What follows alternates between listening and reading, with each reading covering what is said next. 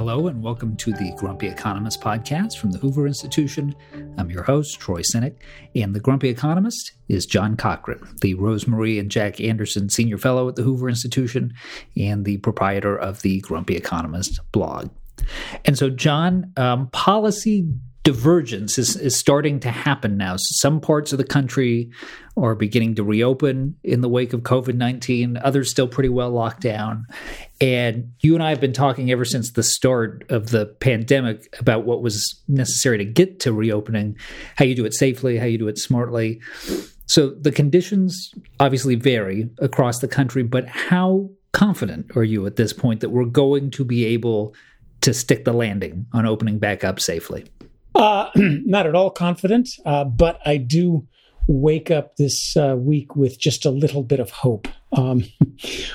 Yes, so things have to be tailored to local circumstances, and it's just not going to survive the idea that towns where there is one case are going to stay locked down indefinitely. So that's not going to happen whether we like it or not. The current debate was between it remains. The current debate is we got to open up, says one side, and if you do that, we'll get a huge second wave and it'll be worse, says the other side. That's an uncomfortable debate, and that's where I see hope that the opening up might work and that the predicted big second wave might not happen. Now, for weeks now, what I have been calling for, what others have been calling for, what everybody's been calling for is you got this time of lockdown. Use that to get the public health that has to take over to be there to put out the embers. The widespread testing, the tracing, the detailed, careful rules about what different things can do and how to work that. I had been very depressed about 2 weeks ago because that wasn't happening. And I titled the blog post, The Dumb Reopening. The smart reopening was going to be the reopening where we take our governments had taken that month to put in place all the clever policies, the health, the public health that should have been the policy all along, that the measuring, testing, tracing, and so forth. We don't have that. So we are heading to a dumb reopening with very little of that in place. But I do. So I think it is possible. I never want to forecast, especially the future. I think it is possible, though, that this could work. And that is, and I'll go along a little more on that if you want. But I think that's the bottom line of this week is at least there's a scenario where the dumb reopening could lead to a steady and then slow cut down of this disease. One of the things that we're seeing in the popular press and on social media is a real vitriol in some cases directed at I guess what you could call the policy outliers. So for instance, on the one hand, you take a country like Sweden, which has had one of the least restrictive approaches to handling COVID, and they are pilloried in some quarters for needlessly risking lives and not taking this seriously enough. And then on the other hand, you take a place like California, which has been very restrictive and placed a ton of prohibitions on behavior that some people think has gone too far. So, John, it's been a couple of months now. Do we have a sense, looking at those two extreme examples and everything in between, do we have a sense of how much of a difference the public policy measures make in stopping the spread? Yeah. It's a contentious area, and so we have to I'll also try to be respectful of people whose strong opinions go the other way. But I think relative to the predictions made before this stuff was going on, the course has been not as affected by the different policies as you'd think. Now, we may complain in California and New York, but in Europe, they are literally not allowed out of their apartments all day long for 6 weeks, and there's cops on the streets stopping them. So there's much more lockdown available if you feel like complaining about what we got now. The prediction was that unless you lock down, you're going to see millions of deaths and sweeping through the population in a matter of weeks. And that just did not happen. Stronger. And that's where my hope for the future comes down. Staying safe from a disease is something that requires every minute daily decisions by normal people. And governments have very crude instruments to try to get us to make those decisions, like shutting off all businesses. But it really comes down to, you and me, do we put our masks on? Do we take a bus? Do we walk? Decisions. And I think what's happened is that this thing is, the disease propagation is not just biology, it's 99% economics. It's do you and I make the decisions to do safe things? And I think what happened is as soon as people realized this was serious, they stopped all on their own going to bars, restaurants, the big super spreading events that are where most of the action happens. And that you can lock down or not lock down. As long as people got that message, it's going to stay contained. And that's what gives me hope. Can we talk a little bit about the practice of modeling? Because it has played such a large role in how we try to understand this disease.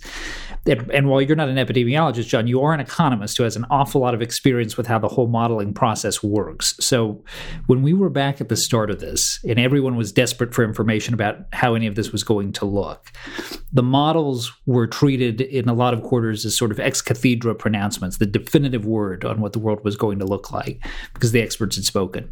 And now that some of those early models have proven wrong, the opposite is happening. And you're hearing critics say, look, they botched it. We could never trust these things in the first place.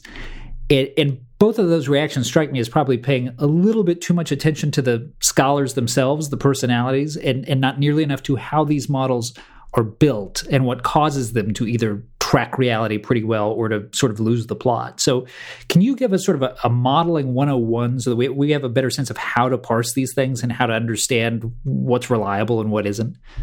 I think economists actually have some, wise economists, old enough economists, have something to offer here because we've been through this.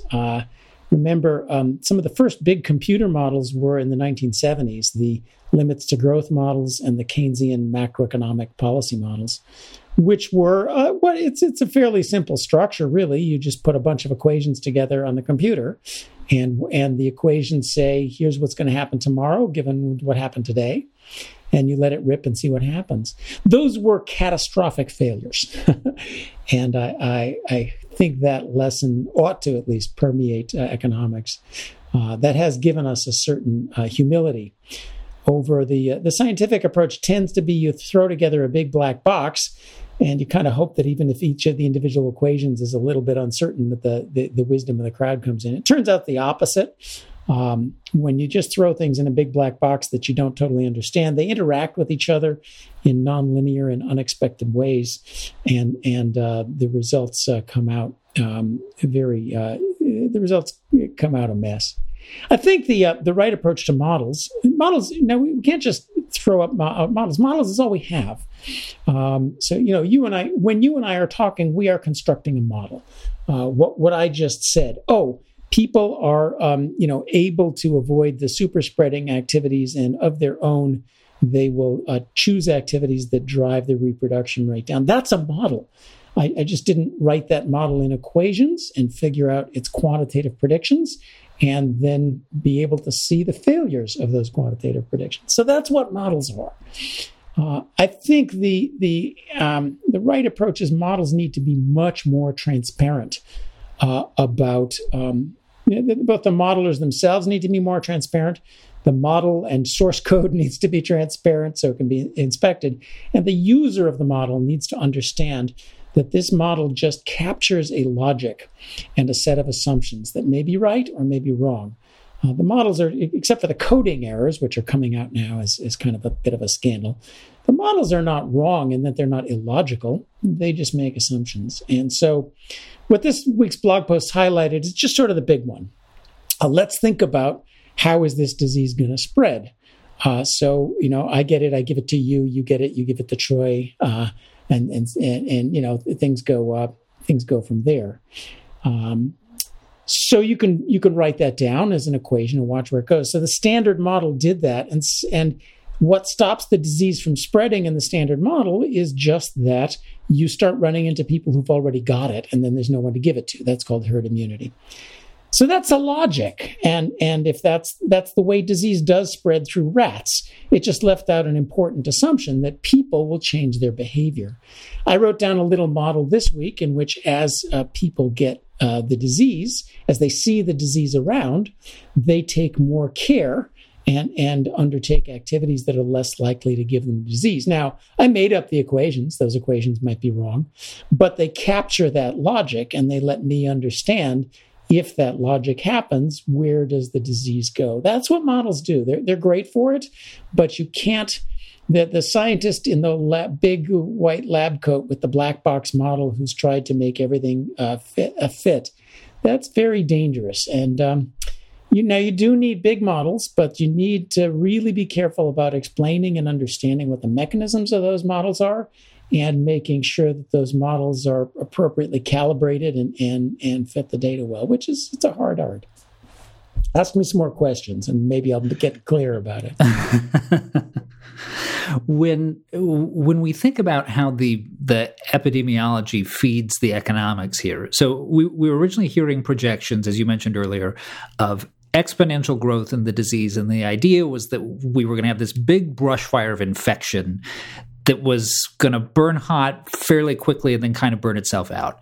And the fears now are something different, which is that you do end up on this seesaw where it kind of gets tamped down, we open things back up, and then because we've opened things back up, it starts to flare up again, and then we have to go back to more restrictive policies, I guess ad infinitum, until you get to either herd immunity or your vaccine. And so with that in mind, I in no way mean to minimize the human component of that, but I just want to bracket it for a moment as an analytical matter. In terms of the economy, which of those scenarios is the harder one to bear? The dramatic freefall or the sort of protracted cultural anemia? I think the protracted cultural anemia is the more hopeful one. The waves of coming and going are going to lead to more of these blunt lockdowns. The lockdowns are incredibly, they're a sledgehammer. Really, what you need to stop is parties, not production. And because what we know is that this thing spreads by close personal contact when you're inside and talking loud to each other. It is social, the way this spreads. And that doesn't necessarily have to do with work. If we have kind of the slow smoldering thing while we wait for technology to come help us, I think what we can get is people can slowly figure out how to distance, how to not get the disease and nonetheless keep their businesses going.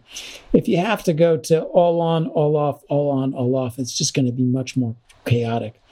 And, if you just look around, you kind of see that learning. Which kinds of, how do you run a construction site that's safe? And right now, I think we're way overdoing a lot of things because we're all nervous about it. Look what the poor airlines, the poor airlines are saying, oh, we'll only have a person in every other seat. Well, that means you're going to have to pay twice for the ticket. So they're going to have to figure out just what you need to do. So that process of figuring out what do you need to do and what do you not need to do lets you get back to something like efficient economy. But that only happens if it's kind of steady. If you have big waves and lockdowns, then you're in real trouble. It's easy and somewhat understandable when you're in a crisis, especially as a policymaker, to just say, damn the torpedoes, full speed ahead, especially because there's such a premium on reacting quickly that you can get away with a lot more kind of blunt force responses. But of course, over the long run, the bill can come due. And with all the policy interventions that we've seen recently, the massive spending, the Fed sort of unleashing the floodgates, the wage supports, what, if anything, jumps out at you as the thing that you're most concerned about over the long term? The thing that even if it's maybe necessary now, you think, boy, 2-3 years from now, we've just created some real problems for ourselves. Yeah. Well, that's especially, it depends on how long this goes on. We sort of have a plan to get us through September with only $4 trillion added to the national debt. If this keeps going and we're into depression in the fall. So sort of the nightmare economic scenario is it keeps going. It's going to be very hard for the government to stop helping people when it's time to stop helping people. So, suppose the economy's reopened and it's time, and the restaurants say, we want you back to work, Mr. Waiter. Mr. Waiter is making more money on unemployment than he ever did at the restaurant. And he says, I'm quite happy with the way things are now. Is the federal government going to really say, well, now, even though the unemployment rate is 20%, employers want to hire you back again, it's time to be a little less generous with the unemployment benefits. When do people have to start paying their home mortgages again? I think it's going to be very, very hard for the government to stop paying. And I think it's going to be, we've structured things now as loans. Companies are getting loans that they're supposed to pay back. I think it's going to be very hard for the government to pay back. So I suspect we're in for many more trillions of federal spending and money creation than has been said. Now, maybe the MMTers are right, and this is a great chance to just print 10 trillion of money, and that makes us all happy. I don't think that's true. So the big, if you're not worried about debt, the other disadvantage of everything the government is doing is we have really set in place a horrible set of disincentives. The Fed kind of bailed out everybody right, left, and center. Well, the incentive to keep some cash around and to make sure you've got enough to weather the next crisis is then much less, because 2008 was an expedient because the world was ending. We just did it twice. Now it's a habit and a tradition. I think our economy our financial system is just completely used to the idea of private gain, public losses. You get to make money in good times. In bad times, the Fed will come not just to prop up the prices, but to make sure that you get to cash out at good prices and make the taxpayer take the hit. And that makes the financial system much more. The Fed's going to have to do it even more. It's sort of like, you build a big firehouse and nobody puts fire extinguishers in their basements. Well, nobody's put fire extinguishers in their basement. Now, everyone says, oh, you can't think about moral hazard at a time like this. Well, we didn't think about moral hazard in 2008. And then the economy got all loaded up with debt again. And now it's 3 times bigger than it was then. And how much bigger is it going to be after this? So we're sowing the seeds for a very regulated economy, a huge amount of debt, and everybody expecting a guarantee next time around. So the final question that I'll put to you, you have emphasized repeatedly on these shows, pretty much since the start of this, that this is not our last pandemic. We will have COVID-19 licked at some point in the future, but we'll also be up against something else like this in the future. So let's say, a hypothetical scenario, 18 months from now, we've got a vaccine. This is kind of behind us. And John Cochrane is one of the names picked for the working group that's going to make recommendations for how we prepare for one of these things in the future. What are some of the first things on your mind in that scenario? Yeah, it's kind of interesting what we have learned in some blog posts about this the last couple of weeks. There were dozens, if not hundreds, of pandemic plans, nicely authored, beautiful PowerPoints. Right. And the most amazing thing surveying these pandemic plans that I found was that none of them cited the others.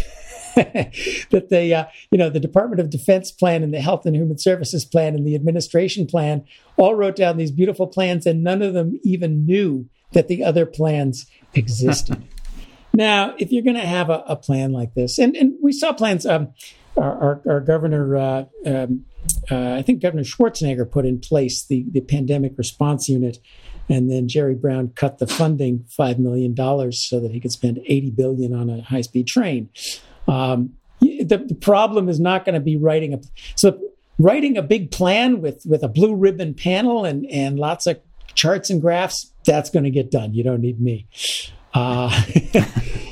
Keeping the energy going 5 years from now when we're hitting the budget crisis and it's time to, God forbid, just make sure that the masks in there are properly certified and have been replaced. That's hard.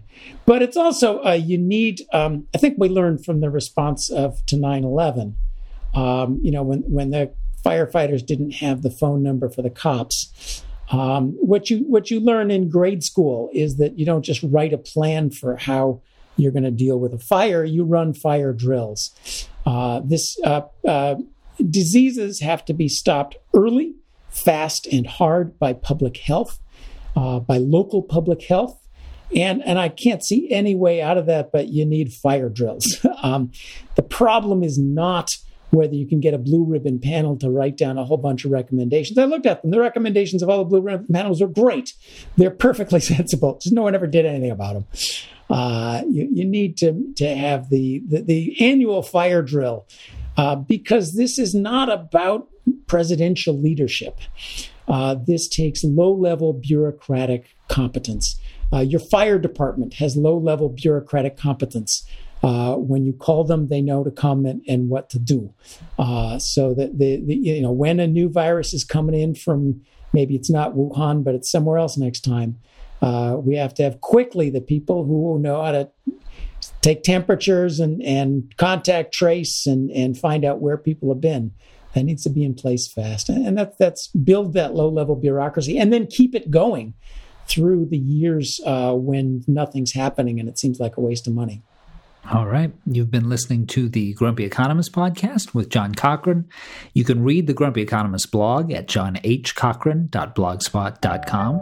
And if you enjoy the show, please rate it on iTunes or wherever you get your podcasts. For John Cochrane, I'm Troy Senik. Thanks for listening.